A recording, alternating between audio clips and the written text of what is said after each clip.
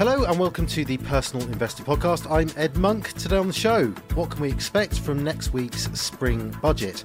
Jeremy Hunt is facing the usual barrage of demands for changes and reforms to tax and spending plans, but what room does he really have to deliver them? That's the focus today. If you enjoy the show, please rate us, share us, or leave a comment wherever you get your podcasts. The government will update its tax and spending plans next week in the spring budget. As always, the rumour mill is cranking up with what's likely to be in it, with calls for tax cuts to boost growth on the one hand, but cautionary voices urging prudence on the other. What will we get when Jeremy Hunt stands up in the Commons next Wednesday? Well, to help answer that, I'm joined by Tom Stevenson, Investment Director here at Fidelity. Tom, welcome along. I thought we could do this by looking at the various areas that the Chancellor himself will be looking at next week when he announces his budget. The first thing we're going to hear him talk about, or usually the first thing anyway, is the general performance of the economy with forecasts for the near term. What is expected there?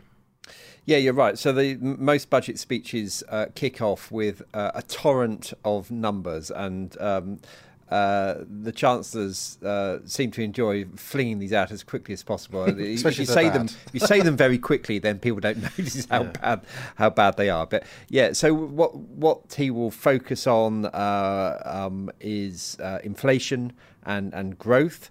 And projections for those over the foreseeable future, over the next few years, 5 years, and also a look at the public finances. So the balance between revenues coming in and the amount that they're going to spend. And actually, unusually, the Chancellor will go into this budget with slightly better public finances than has been the case recently. The January saw a bigger surplus in terms of receipts. Tax receipts were much higher than expected. Self-assessment receipts came in very, very strong.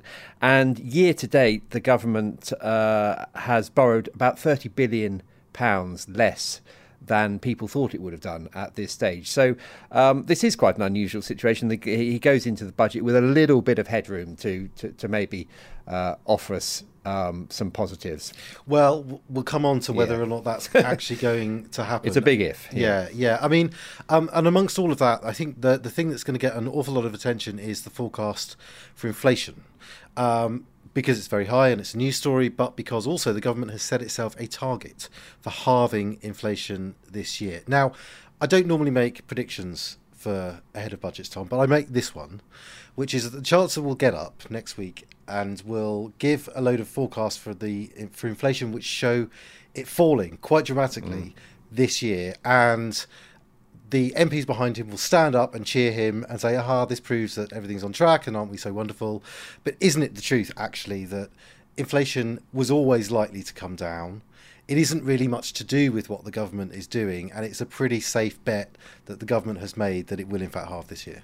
Yeah, absolutely. I mean, they may well wave the papers behind the Chancellor. No one else is going to be very impressed because the nature of inflation is just the arithmetic of inflation. It's a year-on-year comparison, which means that as bad figures from a year ago fall out of the equation, then naturally it becomes better. And even if the government were to do nothing at all, inflation would come down significantly. So this is one of the easiest targets that the government will ever set itself. Yeah, and actually, yes, there's the mathematical effect, and to sort of underline that point, we saw in the first 6 months of last year all the real acceleration in inflation. It's been very, very high since then.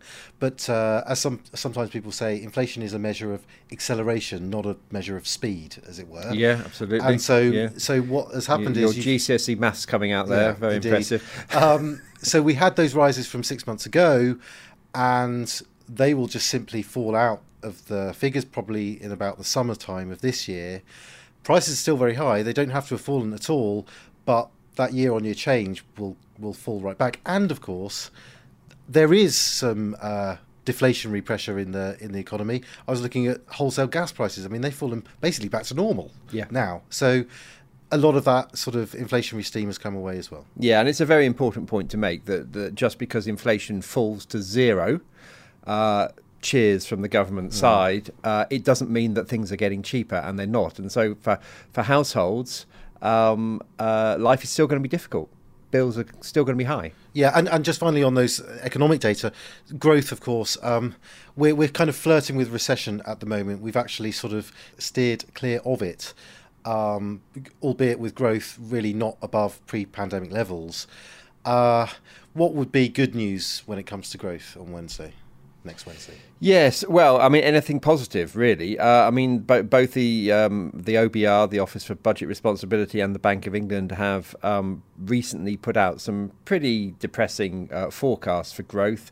The most recent GDP figures were a fall of 0.5%. We've actually got some GDP figures coming out later on this week, as it happens, on Friday, and they're expected to show a very marginal increase, 0.1%. So the economy is basically bouncing along, not growing and not really falling too much at the moment. Okay, well, perhaps the biggest task that the Chancellor has got next week, just as he did last year when he delivered his autumn statement, is not to do anything that's going to spook the markets. Inflation is still very high, still a big question mark about the direction of interest rates from here. This is going to be a big factor in anything that he announces, isn't it? Yes, I mean, the autumn statement last year came hot on the heels of that ill-fated mini-budget, and so that was the main priority in the autumn statement, was to demonstrate that, sensible people were now in charge, and that was really the tone of the autumn statement. It's slightly easier now. Markets have settled down somewhat. Bond yields have stabilised, but they are still high. But bond yields are rising because interest rates are still rising, and there is still a bit of a premium because people are not quite sure whether they can trust the government, and that's important. That's very important for the government because the level of bond yields determines the cost of funding all the borrowing which the government is doing. So it's really important that they do create this sense of credibility in statements like the autumn statement and this next week's budget. Yeah, and the point about that is you can't, we spoke about there maybe being sort of fiscal room to there's a surplus, an unexpected surplus, and borrowing is lower than it perhaps was expected to be. But the problem is giving lots away via tax cuts, for example, which a lot of the Chancellor's party would love him to do. That is, broadly speaking, in economic terms, inflationary. Yeah. That was the problem with the mini-budget, wasn't it? It wasn't necessarily that the budget, wasn't balanced or the deficit was rising. Markets have got a pretty elastic view of deficits. There's no set level of deficit at which they suddenly balk and start, tanking the markets. In that instance, it was the fact that the markets took a simple decision that what the government was doing was inflationary. That was going to make the Bank of England's job harder. Rates were going to have to be higher or higher for longer. That's what the problem was. And so that's going to stay the Chancellor's hand, I would expect, from a big tax giveaway. Yeah, there absolutely won't be a big tax giveaway because the process of rebuilding trust in the government doesn't happen in 6 months. That's the damage that was caused last September was very significant, and so they're going to err on the side of caution. They're not going to have a giveaway. Yeah, well, okay, well that sort of slightly preempts our next discussion, which is on personal taxes or taxes affecting our personal finances. Now, as always, it's the case that income tax, national insurance, they're going to be closely watched, things like IHT, capital gains tax. But the reality is we already know what's happening in a lot of those cases. We've got income tax and national insurance bans, which are being frozen for another 2 years. Now, listeners to the podcast don't need telling that that's effectively a tax rise because you are dragging people into higher rates of tax. That's fiscal drag. And of course, we've got a change around the top or additional rate of income tax, so that the 45% tax rate is going to be applied from around 125,000 as opposed to 150,000. So all these things taken together, we are seeing these changes. They have been announced, not yet enacted. It seems unlikely that the Chancellor's going to do anything on top of that. Yeah, there's an awful lot in the pipeline, an awful lot of quite damaging stuff for people's personal finances in the pipeline. I mean, you mentioned that increase, or rather the lowering of the threshold for the higher rate of tax. From 150,000 to just over 125,000, doesn't sound like anything that most people are going to worry about, because people are earning that kind of money. Well, yes, they can afford to pay a bit more tax, but something like 250,000 people are now going to be dragged into paying that higher rate of tax as a result of this change. That's 250,000 people who probably don't think of themselves as being excessively rich, and they're now losing nearly half of their income in income tax. And then you mentioned the freezing of allowances, that fiscal drag. It's the easiest way for governments to effectively raise money, because people don't really notice it. It's a kind of hidden theft, if you like, and many more people, in addition to those 250,000 dragged into the higher rate, many thousands of people will be dragged into the 40% tax rate from 20%, and that will make a significant difference to their personal finances. And then, of course, the capital gains tax, the dividends tax allowances being halved progressively over the next 2 years. So, yeah, there's a lot of chipping away happening over the next couple of years. Yeah, indeed. I mean, one area that has been the subject of debate in the last few days and weeks has been corporation tax. Now, that also is subject to an announced change that's due to rise from 19% to 25%, quite a big rise, from April. Now, there have been calls, including from one Boris Johnson, that we should not go ahead with this rise, that it should be kept at a low level at 19%, or certainly lower than 25%. Is there any chance that the Chancellor U-turns on this rise that we're due to get? I think not, for the reasons that we talked about before. I think it's a bit soon for U-turns. I don't think that this Chancellor is in the business of U-turns. Now, there is quite a strong argument for not raising corporation tax to 25%. The cost of living crisis is not just affecting households, it's also affecting businesses. Their energy bills are rising fast.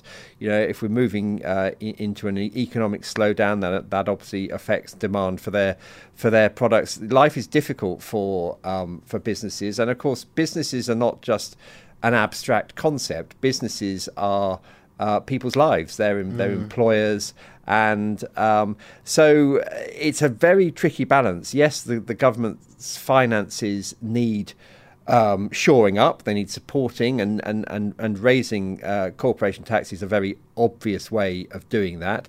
And indeed, corporation tax in this country is pretty low by international standards. So you can see why the government would want to do it, but it's not a costless exercise. Okay, well, so far we're not forecasting much to change here, Tom. But one area that the Chancellor might be able to move on is certain taxes around different types of spending. The smaller fry basically in a budget. So we had a reduction on fuel duty at the autumn statement that could be extended. It's the sort of thing they often do. They might feel they can do that without really creating inflationary pressure.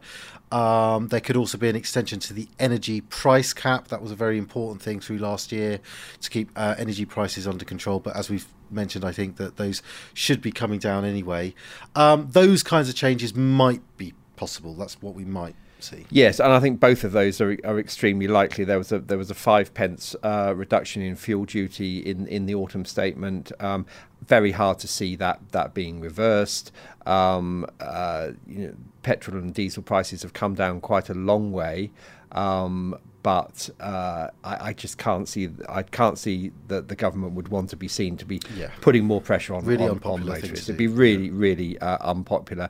And as for the energy price cap, well, I mean, the story going around, I think this story was broken by the BBC recently, is that is likely to be extended from April to to July, which makes a lot of sense because there is the forecasts are that the off-gem price cap is actually going to be down at just over £2,100 by July. So it seems a bit pointless to sort of push the cap up and then to take it down again in 3 months' time. Right. The cost to the government is not going to be enormous, and the cost of the price cap is falling rapidly for the government. So that, I think, would be a very popular measure. So hard to see why he would not do that. Yes. Okay. Well, finally, Tom, for today, if there is an area where we might get some big news, it's pensions. How often do we say this? Every year. Yeah, every single year. Now, there have been various stories recently about how the government might attempt to keep older people in the workforce for longer. That has been a problem in the UK, almost uniquely in the UK versus other countries since the pandemic. There have been various proposals involving tweaking the pension systems to do this. There could be a change to the lifetime allowance to allow people to save more overall into a pension or to keep more within a pension overall. There could be changes to something called the money purchase annual allowance. That's the limit which is imposed if you withdraw money for a pension, and there might even be a faster rise in the state pension age, which would be a bit more of a stick than a carrot in order to make people work longer. So I guess the question is, will any of that happen? And if they do happen, will they solve this problem? Well, I mean, I think all of those are distinctly possible, and just focusing on that money purchase annual allowance. Mm-hmm. So that's quite dramatic. I mean, when you're working, you can save £40,000 into a pension, and then as soon as you tap into your pension, that allowance drops from £40,000 to £4,000. Until quite recently, it was £10,000. So it's gone very low recently, and that's a massive disincentive to people if they are considering going back into work, because the pension contributions from your employer are, part of the overall package, part of the overall incentive to go back into the workforce. Yeah, and it's the reality of how people's sort of earnings profile changes through their life is that we'd all love to think that people are saving from the age of 21 or something, but the reality is they probably don't save early enough, and then they shovel lots of large amounts at the end of their career when maybe their costs fall, their earnings are obviously high at that point. That's what they do. This money purchase annual allowance, it basically kicks in once you've taken taxable money out of your pension. Correct. You can take the 25% tax-free cash out without triggering it, but if you do trigger it, suddenly you can pay in a lot less. Now, is that the whole reason why people aren't working? Probably not. But, maybe it's a factor, maybe it's a nudge. Yeah, I think it's at the margin. I think you're right that I think if people have, left the workforce maybe during the pandemic, they've decided they've had enough, is that really going to make the difference? At the margin, it might swing a few people's decisions, but I think it probably doesn't solve the problem. But I think some of the others would be really very welcome. An increase in the lifetime allowance, that's been frozen for many years at just over £1 million. Well, it's fair to say, isn't it, Tom? I mean, it's that aspect of the pension system is completely different than a generation ago. Yeah. But when, even when I first started being aware and writing about pensions, it was much, much, much higher, a higher cash amount, of course, in inflation adjusted terms, much higher still. So yeah. Well, it wasn't really a limit back then. Yeah. I mean, because most people didn't get anywhere near it, whereas now a lot of people do. And as we've discussed here before, £1 million sounds like a lot of money, but in terms of the income that you can generate from £1 million, it's no more than £40,000 a year, probably. Not a king's ransom, really. Yeah, and similarly, is that accounting for all of the sort of the workforce changes that we've seen? Probably not. I mean, there's the thing that's always highlighted here is the medical profession probably applies elsewhere as well, but essentially they have a final salary scheme for their pension. For the purposes of the lifetime allowance, I'm not going to get into it, but basically they're very badly affected once they hit the lifetime allowance. It becomes much less valuable to them to work at all, because they're not only they'll earn money, but they won't be increasing their future entitlements to a pension. So that might be something that would be solve a specific problem with the medical profession. Yes, and I don't think that the government would target a particular profession in that way. I think if they were going to make the change, they'd make it across the board. That would be a fairer way of doing it. And just finally, on the state pension age, I don't actually expect any kind of big change around the state pension age next week, but he may point to a review of the state pension age, which is due to report, I think, in May. Watch this space on state pension ages. At the moment, I think from 2028, it's going to rise to 67. That probably won't change. The rise to 68 was going to be in 2040 something. That's the one they might pull forward. That might come forward 10 years or so. Yeah. And no one would really notice now. They will when it happens. You would notice, yes, because you were born in the 70s. Exactly. Yeah. 1980, actually, Tom. Oh, sorry. Yeah, I mean, we'll see on the pension stuff. I mean, but we always talk about these pension changes coming down the line. Normally they don't, but then when I remember the big changes that came along a few years ago were pension freedoms. They were not leaked or pre-announced. They just came along. A big surprise. Yeah, 2015. So, yeah. So let's see. I mean, I suspect this particular issue of older people leaving the workforce. I think it's probably a myriad of different reasons behind it. I think the lockdown had a big part to play. I think lots of people basically, it's a curious and unwelcome thing to say often, but actually some people had a good pandemic when it came to their finances. Their earnings carried on, their outgoings fell completely. I think lots of people built savings in that period of time and then suddenly brought their retirement plans a lot sooner. Couple that with the lifestyle changes around being at home, this more kind of home-based life. Maybe that explains this change in workforce plans, maybe. Yeah, I think you're right. I think it's a far more complicated problem than will be solved by just a tweak of the pension rules. Indeed. Okay, well, Tom, we shall see what happens next week. You won't be here next week to talk about it, but we shall no doubt pick it up the week after and pick the bones out of whatever the Chancellor did say. Tom, for now, thanks for joining me. Thanks, Ed.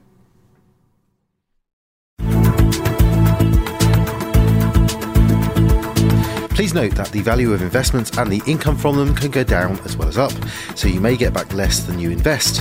Investors should note that the views expressed may no longer be current and may have already been acted upon. This information is not a personal recommendation for any particular investment. If you are unsure about the suitability of an investment, you should speak to one of Fidelity's advisors or an authorised financial advisor of your choice. Overseas investments will be affected by movements in currency exchange rates, and investments in emerging markets can be more volatile than other more developed markets.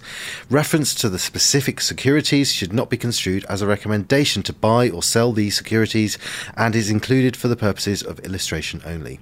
Tax treatment depends on individual circumstances and all tax rules may change in the future. Withdrawals from a pension product may not be possible until you reach age 55, 57 from 2028. This podcast may not be reproduced or circulated without prior permission. No statements or representations made in this podcast are legally binding on Fidelity or the recipient. This podcast is meant only for UK residents and does not constitute an offer or a solicitation in any jurisdiction in which it may be unlawful to make such an offer or solicitation.